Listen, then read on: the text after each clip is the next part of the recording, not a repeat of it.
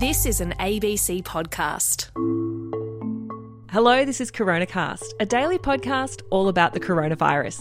I'm health reporter Tegan Taylor. And I'm physician and journalist Dr. Norman Swan. It's Wednesday, the 3rd of November, 2021. And Norman, at the beginning of this year when the vaccines were starting to roll out, which was a very exciting moment for all of us, we had a lot of discussion about vaccine hesitancy, and there were different surveys coming out showing different proportions of the Australian population that were wondering about whether they were going to get a vaccine or not. And we have tried to report on that very judiciously over the year. And really, the proof is in the pudding. And there's this journalistic tendency to want to find the bad in things. But when I saw yesterday that New South Wales is setting its sights on 95% vaccination coverage for the state and that they're very close to actually getting there, I'm just stoked.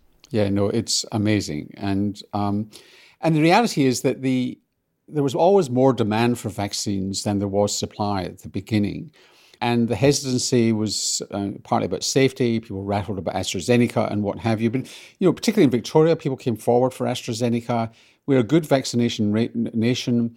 And it was very, very clear that the number of people who were so resistant they wouldn't have it was pretty small, 5-7%. And it's less than 7%. It looks like being probably around about 5%, and at least of adults over 16. And so all these stories that you hear, that it's just proving that Australia is a good vaccination nation. Yeah, and so New South Wales is sort of showing that it's going to bring forward some of the changes to its COVID-19 restrictions because people have gotten vaccinated so quickly.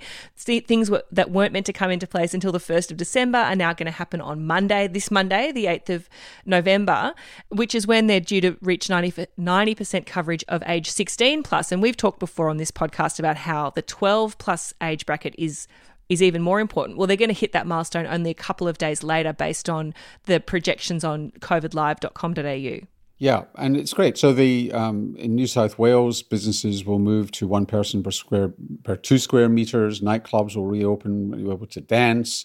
There'll still be restrictions on gym and dance classes. That's a 20-person cap, and various other freedoms. So it really is good for the people of New South Wales that they're rejoicing and rewarding themselves or being rewarded for getting to those high vaccination rates. And also to ensure that people get their second doses, they're delaying the time that unvaccinated people will have access to these freedoms by 2 weeks to the middle of December, the 15th of December. So this is really an amazing situation to be in, really fantastic news. So how does it track with, we've reopened, we know that there's still been some cases happening, and we should talk about more than just New South Wales. Victoria's also on track, very similar numbers in terms of vaccination rates. They're still having higher daily case numbers though, but the vaccination is making a difference to hospitalisations and deaths. Yeah, the word is decoupling or delinking. And clearly in both states now, the hospitalisation numbers are delinked from the case numbers. And it tends to be in people who are elderly and unvaccinated that you've got the main problems continuing. It's great. I mean, you've got very high levels of immunisation in the elderly in Australia. So all that is good news, and it's true in Victoria as well as New South Wales. So Victoria is tracking just a couple of weeks behind New South Wales, but in a very similar way. And whilst case numbers are going up a bit, the hospital numbers are going down. So we're a freshly vaccinated nation over the last few months, from July through to now. Because of supply problems, there weren't that many people immunised prior to June of this year proportionately. And so we're all got these greatly enhanced immune systems fighting the virus and not only protecting people against hospitalisation, but also reducing transmission. And that's why the modelling, say, from the Burnet Institute has been shown to have overestimated the problem. They overestimated the hospitalisations and underestimated, based on the evidence at that time, the effect of vaccination. And the Burnet people have said, well, happy days. We're quite glad to be shown, for it not to be shown as bad as we thought. Oh, are you saying there that the reason why we've got such good decoupling is because we're so freshly vaccinated? Like, what does that mean for next year when that freshly vaccinated immune system starts to wane? Well, we are vulnerable to that, so we can rejoice now. But there's nothing exceptional about us. It will wane and will start dropping. And whilst the authorities are saying that it's optional now to have a third dose or a booster, I think come next year it will be less optional and more people will be insisting on it more because the immunity will be waning. So we will look like, if people don't come forward for boosters, we'll expose ourselves sometime in 2022 to look a bit like Israel and getting surges and increased hospitalizations. And it should be noted that Israel's turned it around and they're back to where they were earlier in the year, looking a bit more like we are now in terms of control of numbers and hospitalizations. But they're nowhere near our level of vaccination. We are now one of the highest vaccinated, or we will be one of the highest vaccinated nations in the world, at least if you were to assume that everybody can achieve what New South Wales, the ACT and Victoria have achieved. Well, if you look at the Australia-wide numbers, they look like they're tracking in the same direction. So that's looking hopeful. It's just the pace is a bit different in different states.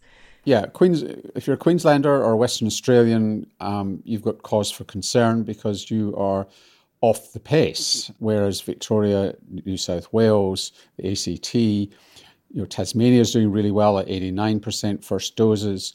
But the Northern Territory, WA, Queensland are not doing that well in terms of getting to the level of vaccination that you need to open up to this extent. And so there will be a while before they will feel confident about doing that. I suspect the people listening to this podcast in those states are already fully vaccinated to the hilt, but it is a reminder that in our broader communities, there are still people who have to get the job done.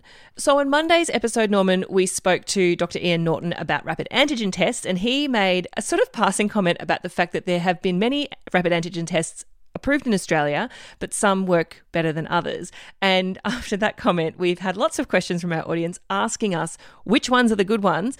And we said, we'll get back to you. Yep. And our intrepid producer, Will Ockenden, has written to the TGA and to New South Wales Health and to Woolies and Coles asking for the performance characteristics and which are the better form. Well, we know that New South Wales has done a study of these tests. TGA is presumably across that performance information. And what a surprise, neither organisation has told us what they think about the performance characteristics, and New South Wales is not telling us which of the tests they are preferring, saying they've all been approved by the TGA, and the TGA has not got back to us on this. So I assume the answer from the TGA will be, we just had certain characteristics and they all fit within that framework, but there could be quite a lot of variation within that. And we don't know. And New South Wales, for some reason, isn't willing to share their information with us.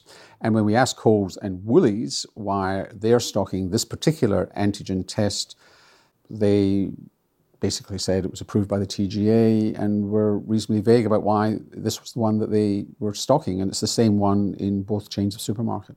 Yeah, Lenore's written in asking about this, saying that you, Dr. Norman Swan, on the Health Report consistently advises people to advocate for their health by seeking performance data for things like surgery.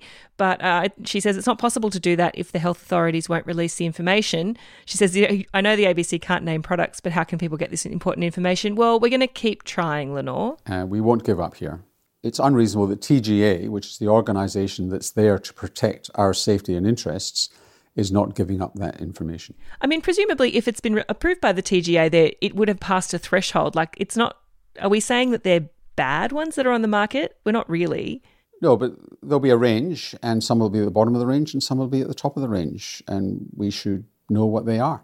And a question from Sylvia saying, I may be wrong, but if we vaccinate most humans on the planet, would the COVID virus have anywhere left to go? Would it just fizzle out or become so weak that it wouldn't harm anyone? And she says, if so, it's a shame humanity cannot collaborate to truly help poorer nations so that we could achieve freedom from COVID. It's just unlikely that that vaccination will eliminate coronavirus altogether, but it can get it down to incredibly low levels and make the likelihood of a variant very low. But the vaccines are not 100% effective against transmission.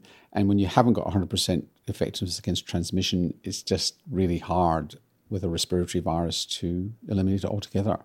But we could be in a much better place than we are now if we did. Yes, absolutely. Well, that's all we've got time for. Keep sending your questions and comments to abc.net.au/coronacast, and we'll see you tomorrow. And tomorrow we might cover a new treatment which is getting a lot of publicity at the moment. We'll see you tomorrow. See you then.